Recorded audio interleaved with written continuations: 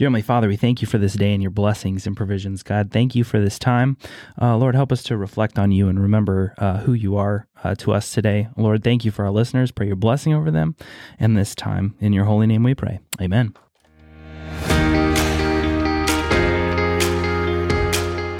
Well, hello everybody, and happy Thursday, February 8th, 2024. I am Mike Schottel, the Director of Spiritual Wellness and Discipleship with the Topeka Rescue Mission, and today is, as I said, Thursday, February 8th, 2024. Just some fun facts. Right before we started, Josh, you asked me if I knew what today was, and I was like, it's Thursday, and then you said... Still got to give you the special days, man. Yeah, we got the special days. I mean, Barry and Lamanda may not be here, and Miriam may not be here, but we still got to go off the special days. Absolutely. But it kind of blew my mind of what you said today was. I will always say, this is from Google, so, I'm assuming it's right. Right. Well, and it kind of threw me off because when you were like, yeah, today's Fat Thursday. Have you ever heard of that? And I thought, no, I've heard of Fat Tuesday the day before Ash Wednesday, but Fat Thursday, it's almost like, we start today and then we go through till Tuesday. So you better, I guess so. You better indulge yourself on those wonderful sweets and the punchkis. Punchkis actually are not a thing out here as much as they are back where I'm from in Michigan. So yeah, today is Fat Thursday. It's exactly what you may be thinking. So it's time to indulge. You go to McDonald's for breakfast. You could go to Wendy's for lunch and then finish off the day by going to Larry Shortstop for dinner. There you go. Yeah. Celebrate it before Ash Wednesday. Delicious. Just pack your arteries. It's also Giving Hearts Day. Speaking of arteries, Giving Hearts Day is an opportunity to donate as much as possible to charity organizations and those in need. It's a great way to show compassion and help those in need. Always a good day. It's always a good day. It's always great to give. Last one, I'm doing a lot of it, and the second thing's not happening. Laugh and Get Rich Day. Yeah. It's a day to laugh and enjoy, and it's the many benefits that laughter brings. It doesn't bring in the cash. Yeah. So it's when you laugh, it helps make you rich. I mean, I guess I am rich. Yeah. Yeah. Okay. Yeah, the biggest benefit of laughter is improving our health. Laughter helps elevate our mood. It lowers stress and blood pressure, unless if you're laughing to the point where you can't breathe and then your blood pressure goes through the roof. Correct. Which that would not be bad. Folks, you got to remember to breathe if you're laughing. Yep. Because you don't want to pass out. And it also strengthens your immune system.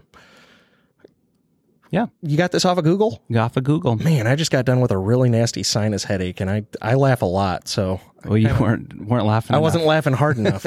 In this way, laughter makes us rich because health is wealth, after all. Yeah. So, Mike, why are you on today? I don't know. They just trusted us to take over, and we're doing that. You have a special word for us, though, I do have you? a special word. It really does my heart well that y'all are trusting me to to say stuff and what the Lord's put on my heart. But yeah, I do have some stuff to share today, and just wanted to take you guys along for the ride. So one of the things that you can also notice just because of how I'm talking, I do not talk like I am from Kansas. I am from Michigan. I have a very, hopefully not thick, Michigan accent. My sister's got one. I have a friend that has one really bad, but mine I think is probably a little bit more muffled and not noticeable. But it comes out every once in a while, but not too bad. Oh, well, thank you. You're welcome. Yeah, thanks. So with being from Michigan, growing up on the eastern side of the state, my family moved in 2010 to the western side of the state, so the Kalamazoo area. And if you're ever in the area, the Aerospace and Science Museum, also known as the Kalamazoo Air Zoo, is seriously one of the coolest places to visit in Kalamazoo. While I was in college, I had the opportunity to not live there. I worked there for a year. Let me tell you, that was some of the most incredible work that I've done. But also as somebody who has a debilitating fear of flying, it was still just an absolute blast. Like they would sometimes have us go on tours up in the plane. I'm like, no, thanks. I'll stay down on the ground. So this museum, it's a huge museum. It's kind of like the one that we have here in Topeka, but it's way bigger. So there's hundreds of aeronautical engines dating back from the Wright brothers all the way up to one of the last SR-71 Blackbirds in existence. During my time there, I had the opportunity to work alongside some great coworkers, amazing volunteers who had actually flown some of those planes that were on exhibit from World War II to the current wars of the U.S. military that they fought in. My job, I was not a tour guide. I wasn't any of the, I wasn't given the history at all or anything. I was actually a ride operator. That's cool. Yeah. It was also cool because my dad would call me a glorified carny. So, yeah, he's like, man, how'd your carnival job go? I'm like, Dad, come on. So I was a ride operator, and what my job entailed was that I would operate and maintain some of the rides in the museum. We had... there's a Ferris wheel, an indoor Ferris wheel. What's really cool about this place is everything was indoor. So if the weather was bad, it was always sunny and 75 at the Kalamazoo Air Zoo. So we'd have people come in, field trips, families come in. We actually had a bunch of Amish people come in once for Rumspringa. Man, those rebels, those 16-year-olds just wanting to have fun. They'd come in and do our flight simulators. That was probably the coolest ride. We had a flight simulator that you could do barrel rolls, twist and turns, 360 degrees. It was 4-dimensional, fully immersive. It would follow every single move that you wanted to do. High-speed climbs, engine cutting nosedives, and as many barrel rolls as that you wanted to do. That was probably the most fun one. The worst one that I would probably say was... nobody wanted to get put on it. It's called the Montgolfier Balloon Race, so named after the guy who invented the hot air balloon. It was a large carousel-like ride that would raise and lower around 20 feet, and it'd travel about 10 miles an hour. And everyone hated to be put on this ride because it was known as the protein spiller. Yeah, so death taxes and operating this ride at least once a week was always certain for somebody for that to happen.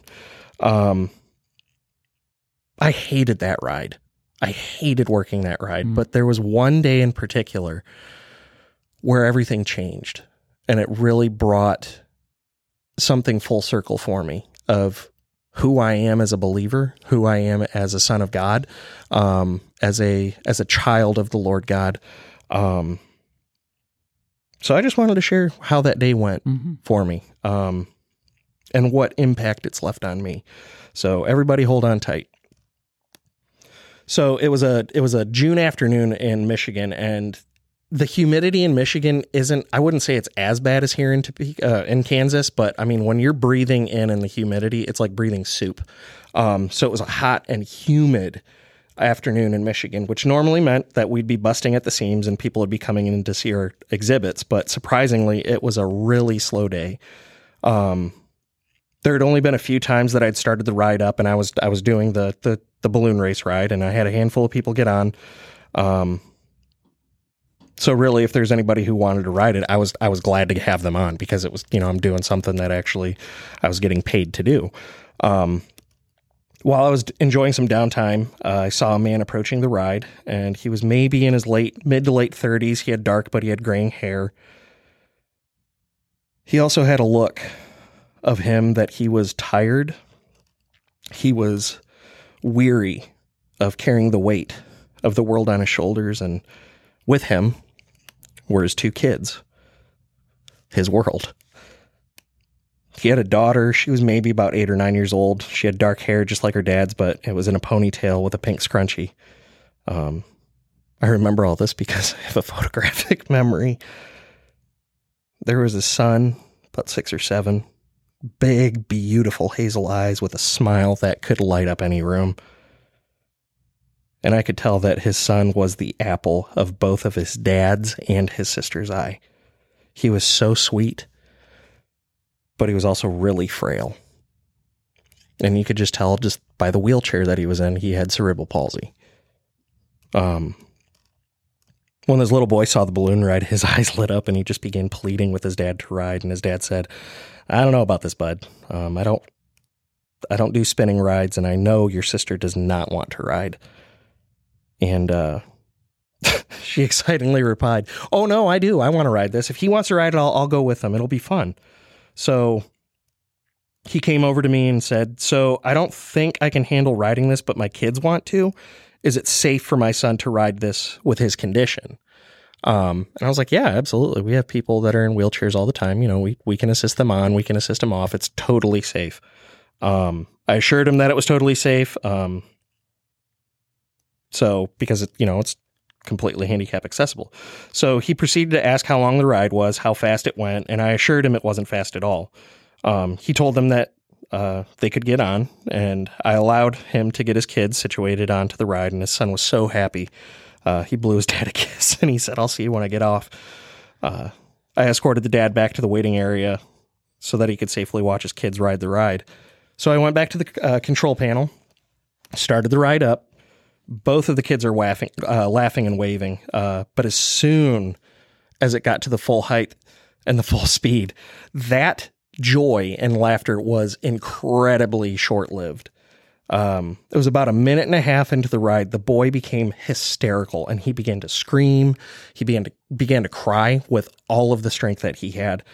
The little girl began to shout for help, and the dad ran over to me yelling for me to shut it down, but I had already engaged the kill switch the moment I heard the kid crying. So before the dad even got over to me, he's like, I need you to shut this down. I was like, sir, I need you to remain calm. I cannot have you in here because the ride is still moving. It is not safe for you, but what I can do is I can go over and get your son out. I have to be the one to get him out. He quickly replied, how do I know you can get him? He needs to be lifted out of the ride. I don't know if you're strong enough to help my son. And I just calmly said back to him, I can get him, but I need you to trust me. Do you trust me? And I'm not kidding. I felt like Aladdin asking Jasmine in that one Disney movie while they were getting onto the magic carpet. And I said, do you trust me? And he said, yeah, man, I trust you. Just please help him. And by that time, the ride had stopped spinning and it was on its way back down to the starting position. And while the girl was trying to comfort her brother, she tearfully pushed me away and said, no, he needs my dad. My dad's the only one who knows how to help him. He's stronger than you. I'm like, man, what way to get humbled by a 10-year-old? Yeah. It's like, back off, man. You can't pick him up. My dad's the only one that can. So I just looked at her and I said, look, my name's Mike and I know you're scared, but I'm going to have to be the one to get your brother out. And I need you to trust me. I promise I will take good care of him. Do you trust me? And immediately she just had a piece come over. She looked at her brother, held his head in her hands, and she said, this is Mike, and he's going to help you. I promise I won't let anything bad happen to you. And with tears in my eyes, I said the same thing to him. I said, buddy, I know you're scared. This ride is a little shaky and it's a little uneasy, but I need you to gather up all the strength you have just for a moment and hold tight to my arms. Once I have a good footing, so this ride doesn't shake, I'm going to pick you up and I'm going to take you over to your dad, okay? Do you trust me? And I was humbled once again by a beautiful boy saying, with a smile on his face, yeah, I trust you, but you're not as strong as my dad. Please don't drop me. He did such an awesome job grabbing my arms for support. And with the strength that he had, and as soon as I had the footing, I picked him up and carried his body over to his dad, who was crying tears of joy. As I handed the boy over to his father, he planted, the little boy, not the dad, planted a big wet kiss on my cheek, and he said, thanks, Mike, you are strong. It's like, yes, I did it. So what does this have anything to do with the devotional? If I can speak for all of us, we may have something going on in our lives that feels uneasy, too fast, or just downright chaotic.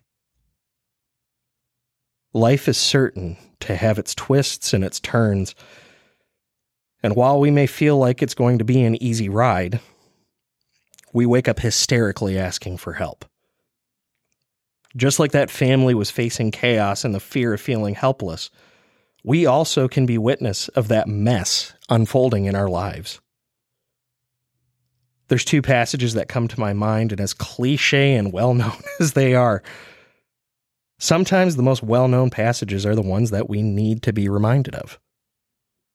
Proverbs chapter 3, verses 5 and 6 says, trust in the Lord with all your heart, and do not lean on your own understanding.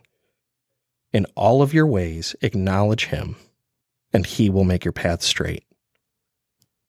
I love this passage because it puts into perspective how important it is to trust in the Lord.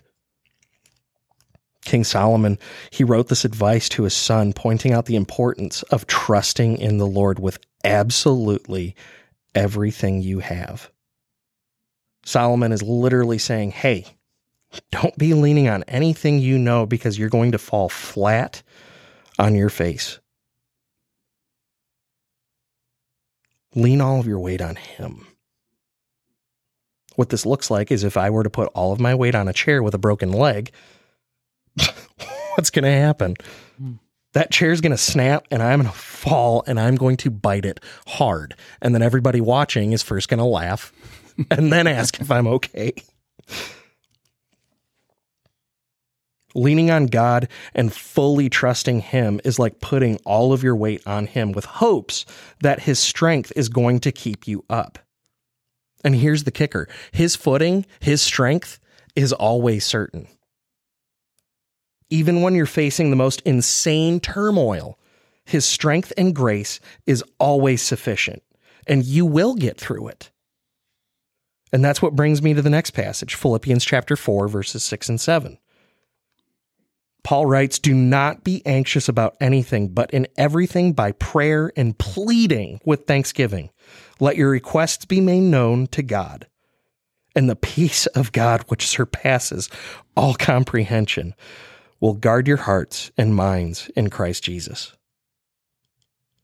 This passage is so pure with a promise that I can't do anything but smile, that every time I read it.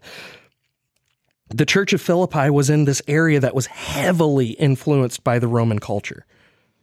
Of course, they were feeling anxious because they had the world's strongest empire at the time breathing down their necks. Paul was lifting them up, telling them, look, I know there's a lot of pressure on you right now, but just keep seeking the Lord. Keep thanking him for what he is giving you and what he is doing through you. Draw closer to him, just like those who have come before us. He will grant you the peace. And though you won't even know how to explain it, I promise you that the peace will be there. Friends, this goes for us as well. There's times of uncertainty right now. I know the enemy is at large. He plays dirty and he's a bully. But guess what? We serve a God who is bigger than our enemy. Mm-hmm. We serve a God whose strength is our hope, and he is in the business of showing favor to those who call upon him. Whatever you're facing at work, whatever you're facing in your community, whatever you're facing at home, whatever you're facing in your life that you just can't tell anybody about because you feel like you're going to be a burden, guess what? The Lord is mighty. The Lord is strong. The Lord's footing is sure. The Lord's got this. He sees you and he hears you. So because of that, call upon him. Ask him to flip the switch so that he can come in and grab you off of this ride. That he can make this ride, this chaos ride, just a little bit more calm. Call upon him in your time of need, and he'll push that button and get you to safety. But once he pushes that button and gets you to safety, all you need to do is trust in him and hold on tight. Well, everybody, I'm really glad that I could share my heart. I could share just a little snippet of what my wife would call my Forrest Gump moments. Just being around those who need to be loved, need to be trusted, but they're not necessarily Forrest Gump moments. It's Holy Spirit moments. He puts you in these situations for you to be the love of Christ, to meet people's needs where they're at. Whatever it is that you're facing, you're not doing it alone. You've got a community, you have people who care about you. And if you have even a prayer request, we have means to be able to pray for you. So if you have something that you want to share, you can message us on Facebook. You can message us through our website at trmonline.org. If you enjoyed this podcast, please don't forget to subscribe. Don't forget to rate or share. But we are here for you. If you are in our community, if you are, it doesn't matter if you're here in Topeka, here in Kansas, or if you're listening in California, Washington, or even if you're let's say in Nepal. If you need prayer, we're here for you. We're here to walk alongside of you. And we're here to show you that there is a love and a peace that surpasses all understanding. So may you all be blessed. May you all seek his face. And may you all have your storm calmed. It's been a pleasure, everybody. Thank you very much.